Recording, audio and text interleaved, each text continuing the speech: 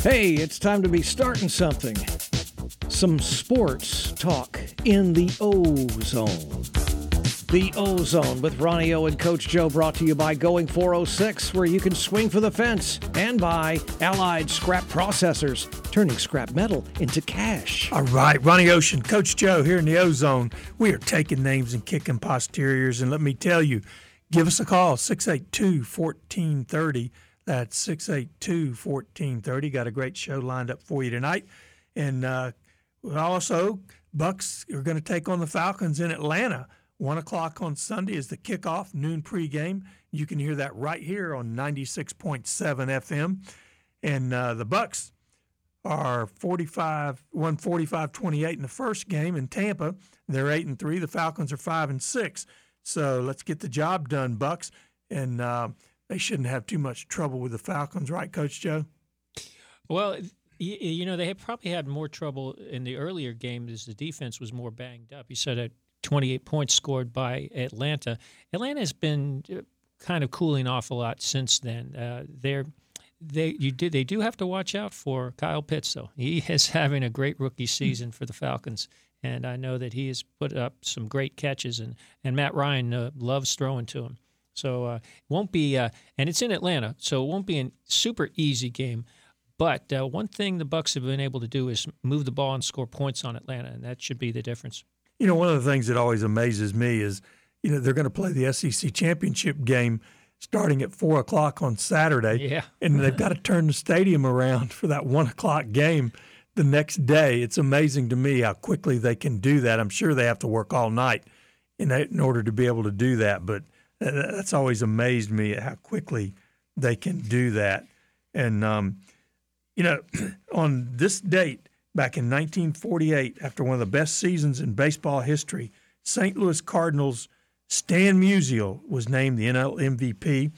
He led the National League in batting average, 365 he hit that year, scored 135 runs, had 131 RBIs, 230 hits, which included 46 doubles, 18 triples, and 39 home runs. He ended up with a 331 lifetime batting average. You might want to remember that name, Stan Musial. You never know when you might hear that a little later in the show.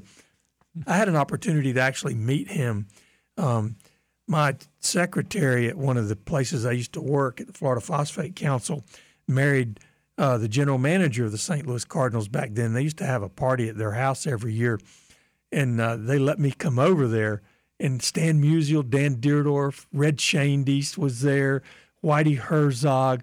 Man, you talk about a kid in heaven, but, man, I was. With a lot of great St. Louis names there. Yeah, oh, yeah. Just were rattling them off one after the other. What was the occasion for that? It was a party that the general manager of the Cardinals, who married a girl here from Lakeland, and he had a party every year, and they invited me, let me come, and one of the biggest thrills of my life was Whitey Herzog told me, he says, Ronnie, I want you to come over. We're going to dress you out tomorrow at spring training. And a friend of mine down the street, he'd grown up in St. Louis, loved the Cardinals, and he was so mad at me. He said, "You sorry rascal, you don't even like the Cardinals. I can't believe that you're going to get to do that and not me." And so we go over there, and, you know, we're sitting in the stands watching them practice, and I'm thinking, you know, he's not going to remember that. And all of a sudden, he looks over in the stands. He says, "Ronnie, get your fanny down here." And he sends me into the clubhouse and dresses me out in Ozzie Smith's uniform. Oh, my buddy was dying.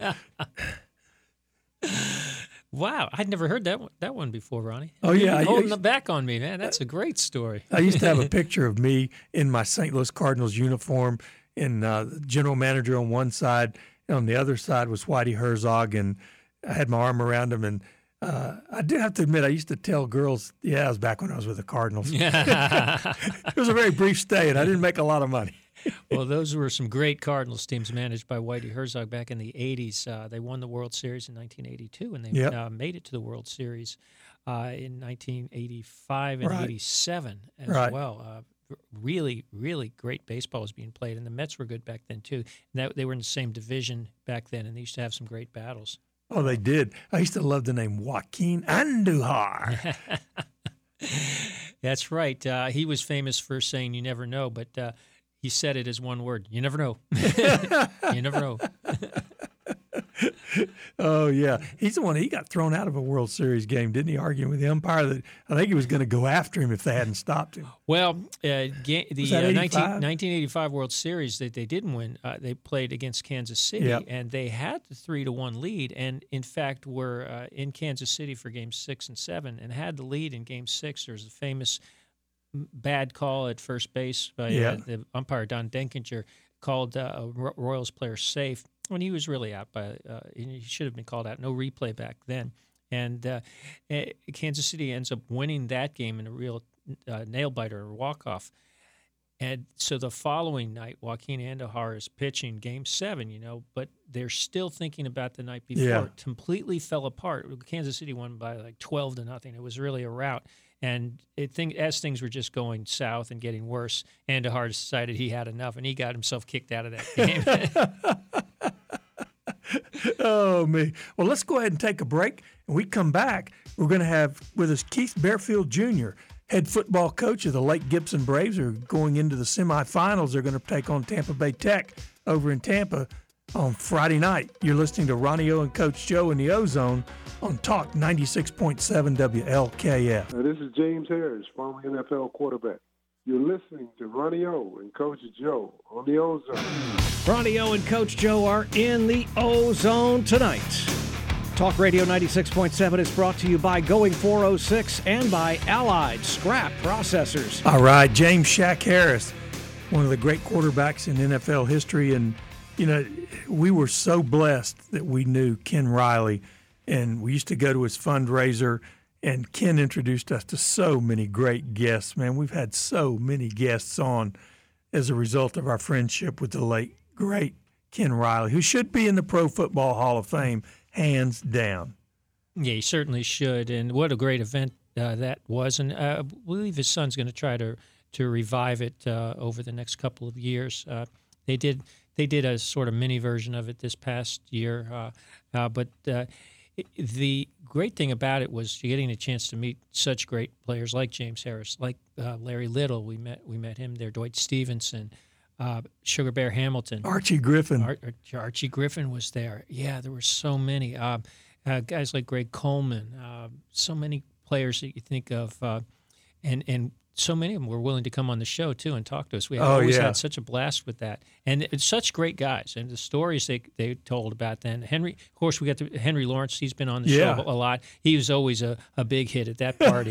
He's a ham. I tell you what, he's not shy at all. Oh yeah, he's a really terrific guy.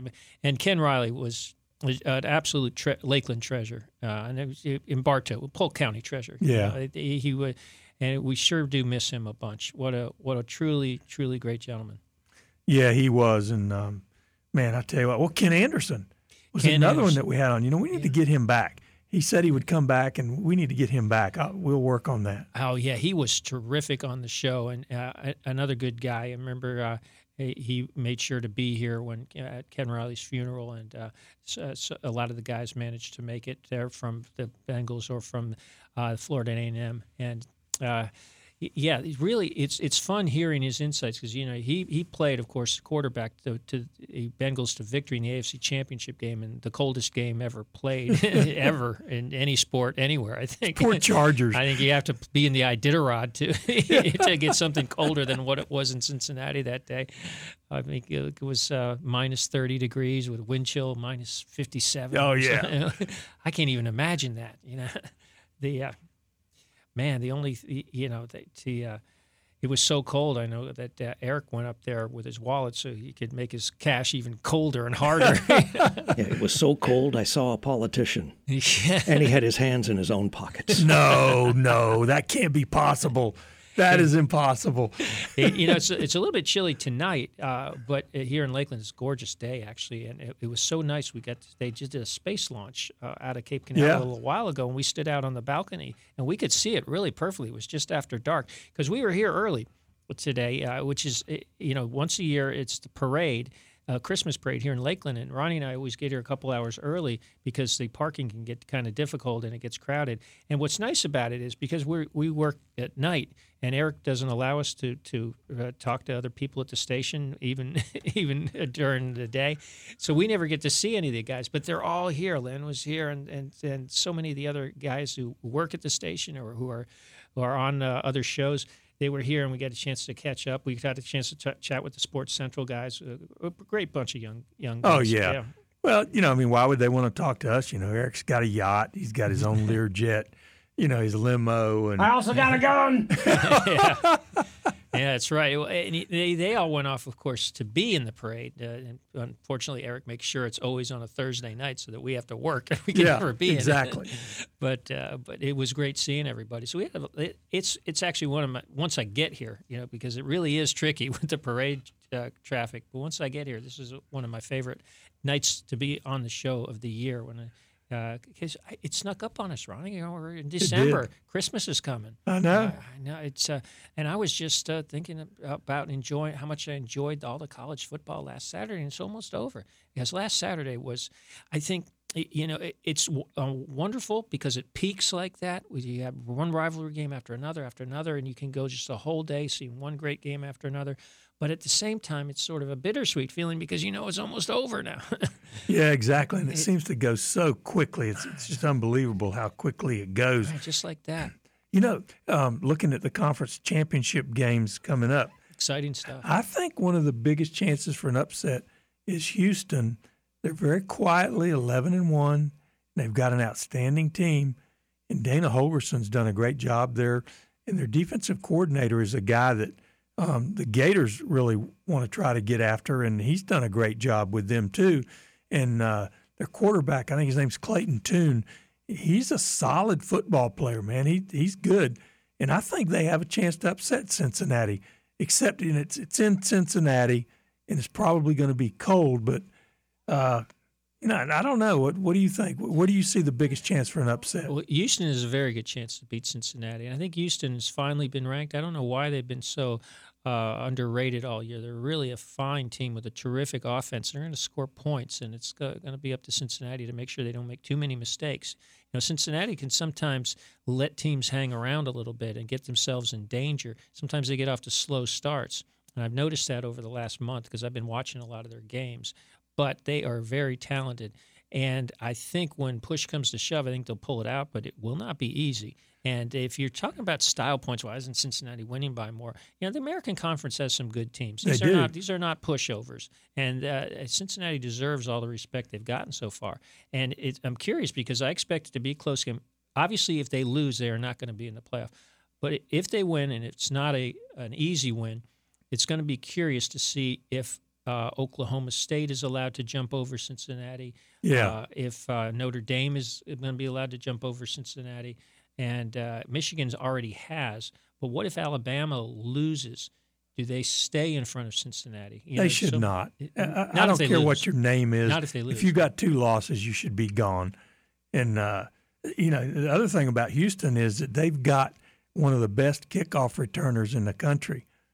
That was amazing. They beat SMU with his 100-yard kickoff return in the final minute of the game. Oh, that's still one of the most. Why would you kick to him? Yeah, why? I know. You know who he is. You know what he's done, and you kick the ball to him. Did you see the end of the Bucs game against the Colts? Leonard Fournette, they're in field goal range trying to run the clock down, and he breaks loose and scores.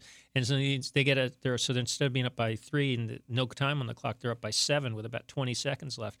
And the ensuing kickoff, the guy's on his way. The last gasp tackled him at around the 30-yard line, and then.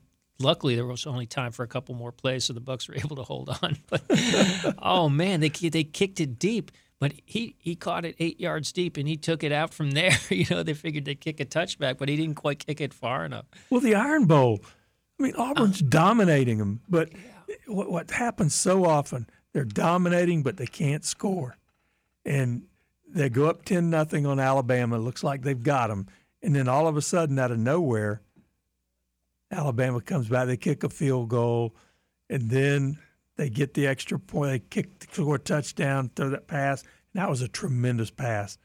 What a great drive that was. It was, what, like 97 yards? 97 yards with very little time on the clock. More time than they should have had because, unfortunately, Auburn made that. It always comes to bite you when you do. They were trying to run out the clock and you go out of bounds and save the other team a timeout. That always comes back to haunt you.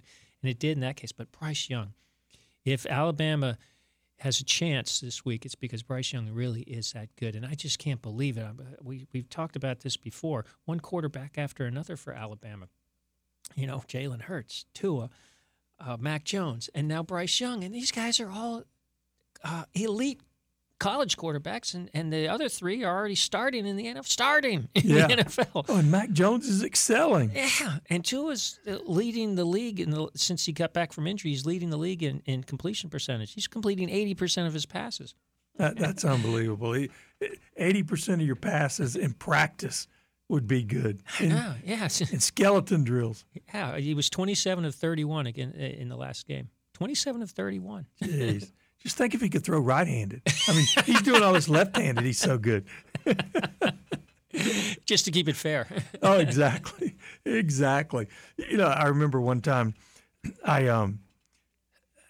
we were going to New Orleans, I think, and there was a charter flight out of Lakeland, and they asked me to come up with some quiz questions on the Gators. And one of the questions I had was, this is before Tim Tebow, can you name, I think it was 3 left-handed Gator quarterbacks? I always go with Bob Yuko. He was there when I was in college. That's right. One of my favorite quarterbacks. Yeah. He was a great guy, too. He had his own talk radio show. Oh, Scott yeah. Brantley. Yeah. Oh, yeah. He was involved in that lingerie football league, wasn't he? Didn't he own a team? Oh, I'm sure he did, yeah. Oh, he was crazy. And he was part of the Miami Hooters, which was an arena team as well. He was a big part of that. He was a hilarious guy. Oh, he was. Yeah. He was. He and Scott Brantley used to have a show in Tampa on the radio, and I used to call him all the time and get the FSU fans stirred up, and they'd laugh. They'd say, well, the phone lines are going to light up now, and they always would. You know, even back then when I'd listen to their show, I'd always thought, if I ever was a part of a sports talk show, I wanted it to be just like that. You know, and here you are. And here we are, yeah. They were really that good. They were perfect together. Well, Eric's laughing at us. You think that's the same as having the audience laugh at us? I always get worried when Eric starts smiling. He just thinks about his bank account or the banks. You know, he owns banks. He's a man of much wealth, and he just doesn't share it. He's such a skinflint. Well, I just wonder how many nuns and orphans he put out on the street when you see him smiling. Not enough! I understand that Scrooge was actually fashioned after Eric.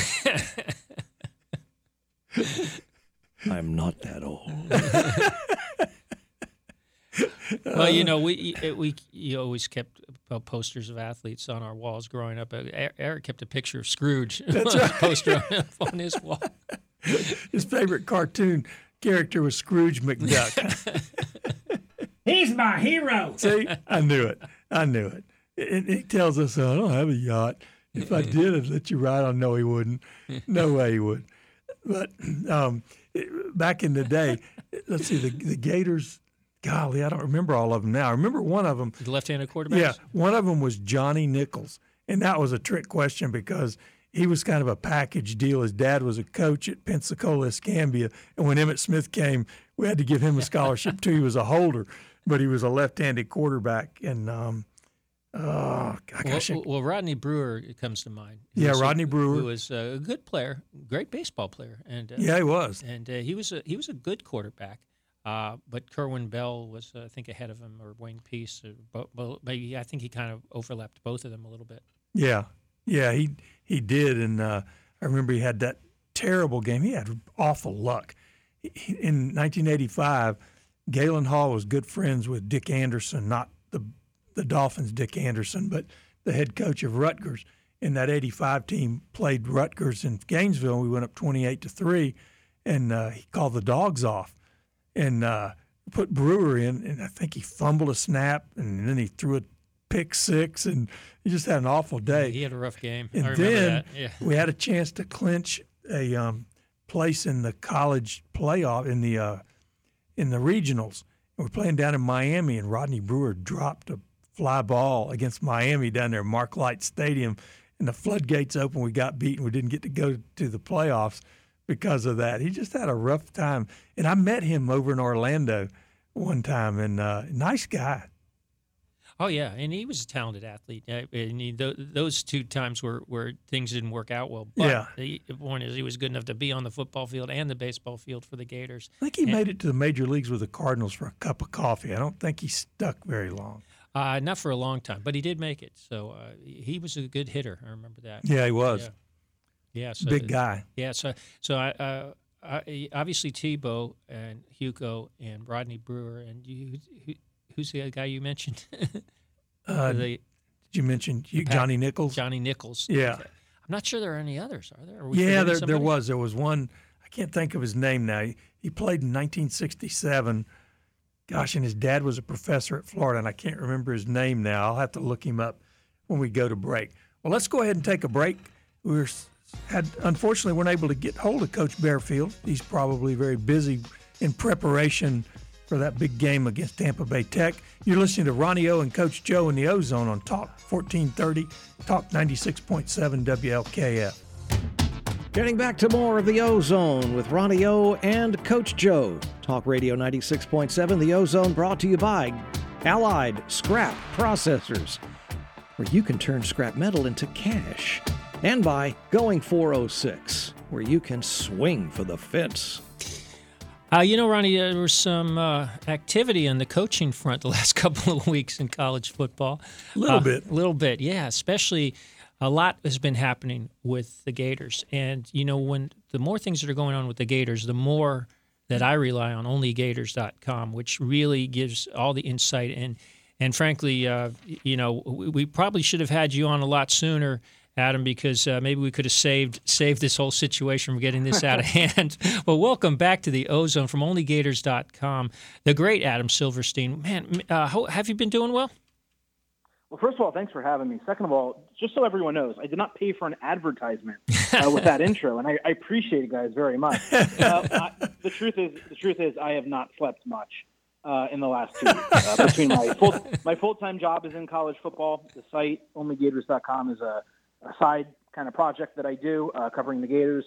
So it's been absolutely wild these past 2 weeks. Of course, Adam, you are the managing editor of college sports at CBS Sports. You also have time for your wrestling podcast at Getting Overcast. I'm going to have to listen to that one of these days. But in terms of wrestling, the Gators didn't wrestle very long with a coaching decision. They went right after Billy Napier, almost as if Scott Strickland knew exactly what he wanted the moment that he decided to get rid of Dan Mullen. Yeah, I think every athletic director across the country, when they introduce the coach during the press conference, they say, we got our first choice, right? That's like the thing they all say. With Scott Strickland, in this case, it's true. Straight away, when it became pretty obvious, I would say, I don't necessarily know in the Georgia game, I think the week after that, when it became pretty obvious that the South Carolina game, when Florida was going to move in a different direction, or probably needed to, I think Scott probably had whatever list that athletic directors keep. He probably narrowed it down and, came up with his 1, 2, and 3, and ultimately went after his number one guy and got him. And, I think a lot of people in retrospect see Billy Napier, a Sun Belt coach, and they're like, well, did Florida, act too soon when suddenly LSU is getting Brian Kelly and USC is getting Lincoln Riley? But that type of stuff doesn't really matter if your guy, your athletic director, believes that he got the right person to lead your program. One of the things that's bugged me about the way this has been covered nationally is they keep mentioning the fact that Mullen's record with the Gators was generally good, including 3 straight New Year's Six games. But it wasn't about wins and losses per se. It was about the state of the program, and you seem to understand that really well. Yeah, can you tell our listeners exactly why it was necessary now, if not sooner, to move on from Dan Mullen? Sure. Well, I think it is not at all about wins and losses, right? It's fair to say that he was extremely successful during his first 3 years with the program, but you cannot forget, the expectations weren't exceptionally high this year, but they certainly weren't 6-6, and they weren't losing to South Carolina and Missouri and nearly losing to Stanford and things like that. So, you can say wins and losses, it wasn't all about that, but it definitely had an impact the way this team performed. But the way this team performed was evidence of institutional problems. And that's not to say that Mullen was doing anything nefarious or there were bad things happening in the program, but it showed a lack of structure. Recruiting was a major issue. Florida has not been bringing in top-tier classes. And if you look at the programs that are competing for national titles year in and year out, they are top 5, generally top 10 classes in the recruiting rankings. And Florida's just at the bottom. They were a second-tier recruiting program. And this is a team, and Mullen has been on staff at Florida, when they brought in number 1 classes under Urban Meyer. So it's possible. So there was just a lot of stuff going on behind the scenes. A lot of the public comments he made both last year during the pandemic and this year rubbed a lot of people the wrong way, not wanting to talk about recruiting, talking about packing the swamp in the middle of a pandemic. It was just a whole bunch of stuff that piled on top of each other, where it eventually became pretty apparent that if Florida was going to win football games, it probably needed to go in a different direction. Adam, Ronnie Ocean here. Thank you again for being with us tonight. We really appreciate you taking time to be with us. And, this current roster really doesn't have a whole lot of talent. There's no playmakers basically on offense or defense that really scare you. And we saw that Chris Bogle, one of the guys that I thought would probably benefit from staying, is going into the transfer portal. Of course, that doesn't mean that he's going to leave. How much of that do you think that Billy Napier is going to be able to head off? And are there kids in recruiting that you think he might be able to turn? Because the recruiting class is not very good right now. Sure. So a lot there to unpack. The first thing I'll say is, and I'm not trying to disagree with you or anything, but there is a lot of talent on the program. The problem is Florida just doesn't also have those 5-star recruits, right? They have everything else. They just don't have that top-tier guys that put everything over the top. And by the way, open up opportunities for all those other guys. And there was even a problem this year in terms of Florida with using some of the best players. Dameon Pierce, who is going to be an NFL running back, he will get drafted, I think, on day 2. The guy didn't get double-digit carries until the final game of the season. That's absolutely crazy. So I just, wanted to clarify that. In terms of recruiting, in terms of the transfer portal, I don't think Florida really needs to worry about the transfer portal itself. Every single team in the nation loses kids to the portal. I think I saw something today, and I don't know if it's 100% accurate, but in the last 48 hours, 280 FBS players entered the portal. So Florida's lost 4 to the portal so far. I don't know how that math works out, but it's not that crazy of a number, especially when you have a coaching change. And then the third part of your question about recruiting, this is going to be a transitional class. That's almost always the case when you bring in a new coach. I think a lot of the kids that are still currently committed, that have not decommitted, that are on the list, they seem pretty happy with the hire. Does that mean that Napier's going to keep 100% of them? Is he going to want to keep 100% of them? I don't know. He's going to be the one evaluating the talent. I do think there's an opportunity. It's one of the reasons why Florida hired Billy Napier is because he's an exceptionally strong recruiter. I do think there's an opportunity to, quote-unquote, save this class. Doesn't mean it's going to be a top 10 class. But I do think Florida has an opportunity to end up in that top 15, 17 class range. And when you consider, I think it's at 31 right now, it doesn't take too much to get there. There's a lot of kids still considering the Gators, and Billy Napier is going to have the opportunity, not just before the early period, but before the February period, to get them committed. Well, one of the things I've seen is that he's already going to visit on Monday. He's going to be introduced in Gainesville on Sunday, and then on Monday he's already going to visit some kids that Florida's after in Louisiana.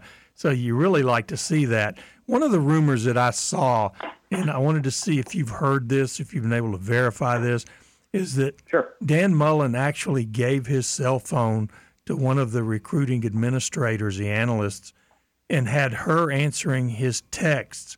And then there was a mole in the athletic department that told some of the other schools what was going on. And some of the kids said, "Hey, Coach, I want to FaceTime with you." And she didn't know what to do. Is that true, or is that just something somebody made up?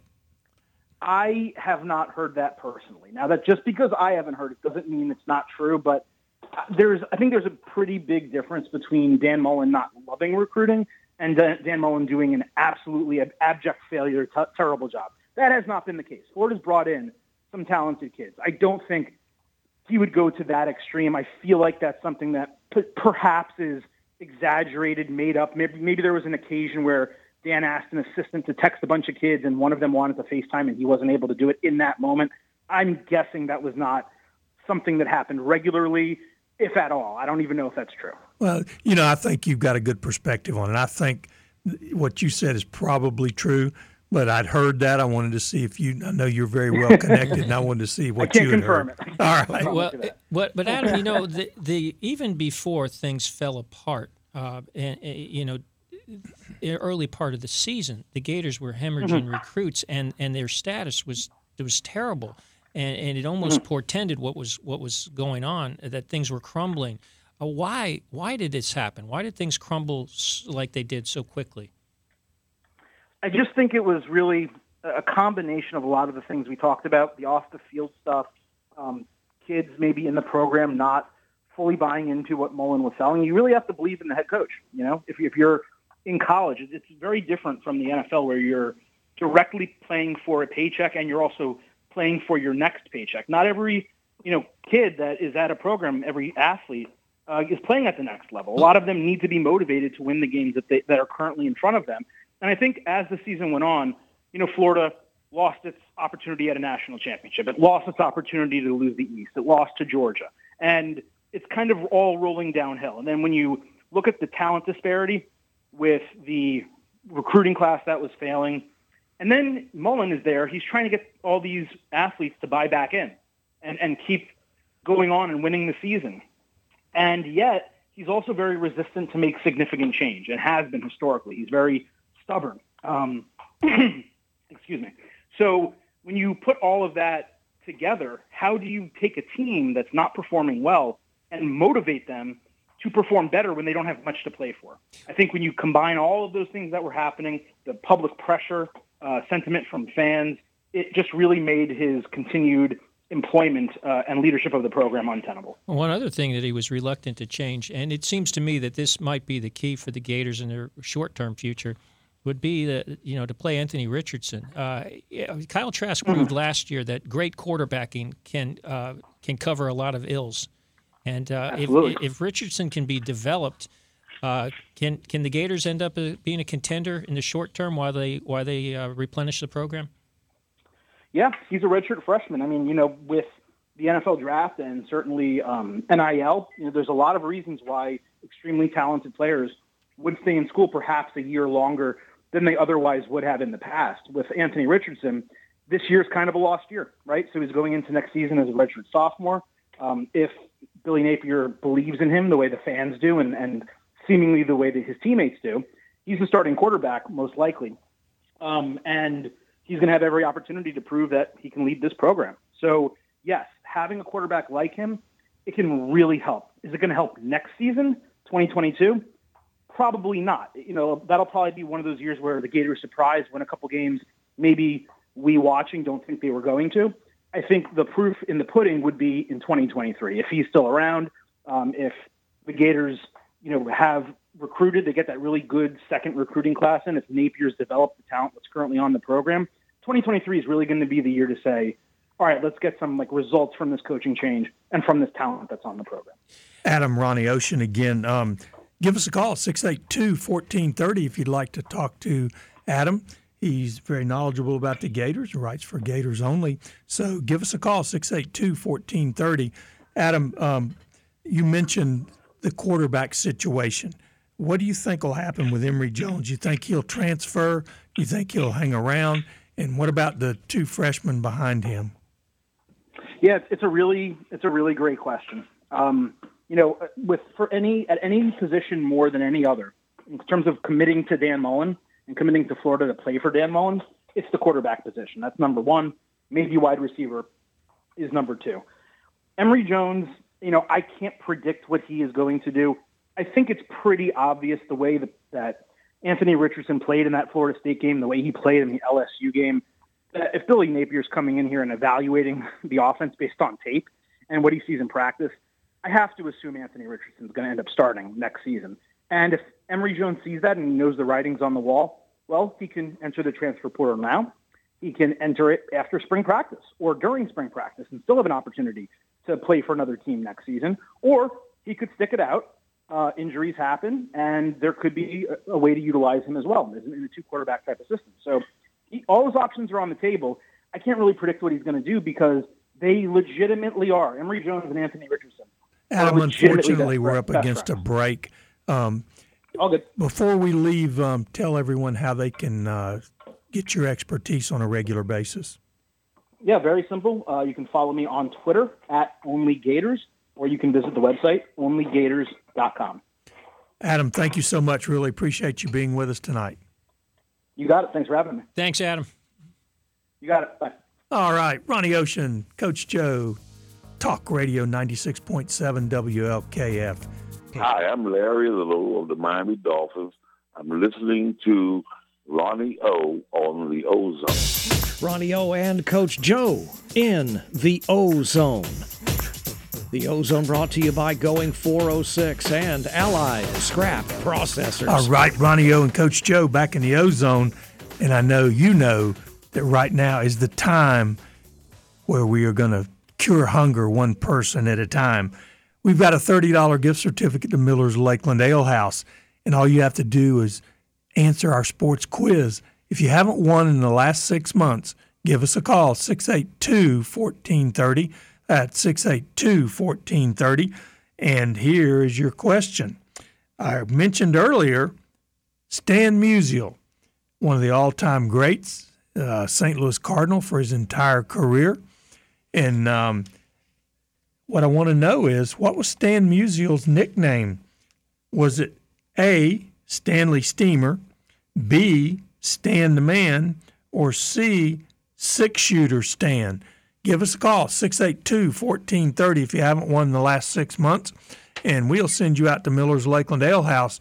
They're located at 5650 South Florida Avenue. They've got over 40 strategically located television sets. You can watch your favorite sporting event from anywhere in the restaurant, and you just might see Coach Joe and I out there anytime. I thoroughly enjoyed last Saturday watching the Gators play FSU on the screen there, one of the big screens over there at Ale House. Their general manager, Jorge, he's admittedly an FSU fan, but he took it all in really good stride. He really did. And it was just a great experience because the best thing about it is, there were so many good games on. It started at noon. I wanted to watch the Gators, obviously, but also, I didn't want to miss Ohio State, Michigan. Right. And there was a couple other good games on as well. And I got to see them all because right there I was at the Ale House. So it was a great experience, a great time, doubt. as always. No doubt. Well, we got a caller. Daryl, how are you? Doing fine, man. Daryl. Oh, my goodness. I was We got on a the way Daryl home study. from the parade, and you were having Dan Mullen for dinner. He has come out of retirement. He's got cobwebs on his phone. Well, dear. I was a fan of Dan Mullen, Daryl, and I've always said I'm the last guy off the train. By the time I gave up my support of him, he was already fired. So, Well, but it had to happen. We'll wait and see. They've been through a few coaches up there. Oh, no doubt. Well, Dan Mullen was the right guy at the time that they hired him, and he did what he did well. He gave us. He got us back to prominence again. He fixed the problem that were brewing under McElwain. Got the team strong again. Rebuilt the offense. Got great quarterbacking play again. I'm not sure why it all fell apart, but it did, and it just wasn't working anymore. Well, we'll see what happens. The only thing I can look back is. In 4 years, it'll be 4 bowl games. Yeah, that's true. And three New Year's Six bowl games, and I don't even count the Oklahoma game last year against them because everybody left. Well, I think that was part of the problem. When everybody did leave, all of a sudden we realized just how little had been developed in behind it. And I think it's about the current state of the program. Not so much what his record was, which was good, but where it was going and whether he was the man to get it back to prominence or if it was heading in the south and only a change could fix that. You're right. You never really know, but it just with the South Carolina game and the Missouri game, and even the Samford game, which the Gators won, there's a lot of bad signs there, man. Well, I think the program is starting to fall apart because he had not recruited well. And, you've got to recruit, and you got to recruit all year long. That's just the way it is. And I know these coaches would probably rather not be out there kissing those fannies, but you got to do it. If you don't, you're going to get left behind. And, when he had his greatest success, it was with McElwain's recruits. Pitts, Kyle Trask, and Tony were all McElwain guys. Yeah, and I'm not sure how Kyle Trask got there. I don't know how heavily he was recruited. He wasn't. He was actually discovered. I think they were at a camp, or they were out there at his high school looking at somebody else, and Doug Nussmeier, I think, is the one that found him, and he said, "Hey, this guy is pretty good." And, well, they were looking at De'Aaron King, who was his high school teammate. This is my assessment of football in the Southeastern Conference right now. You got to have a good enough coaching staff to win with some 3 and 4 stars, because you ain't going to get all 5 stars. Well, they're all going to Alabama and Georgia right now. Alabama and Georgia, you're going to get your share, but you got to coach up the other guys. And I think that secondary has been abysmal for 3 years now, but that's a different story. Daryl, we're up against the end of the show. Did you want to win the sports quiz? Are you going to go to the Ale House if you win? Yeah, I'm going to go to the Ale House if I win. Absolutely. I called in and he said something about Stan the Man Musial or something like that with the quiz. That's exactly right. So you didn't fall for my Stanley Steamer. I thought that was pretty clever. And 6-shooter Stan, I made that one up. So let me throw another one at you to think about. There's another guy that used that name too. He was a relief pitcher for the Orioles. Stan the Man Unusual. It was I want to say Don Stanhouse, right? Yes. Yeah. Yeah. I remember him. Yeah, he was a strange Earl one. Weaver's team. Yeah. Oh, was that the guy he called 3-pack because he walked so many yes, people? That's the one. Yeah, I remember that now. Loaded every time. Daryl, we're out of time. Hang on the line, and Eric will get your information.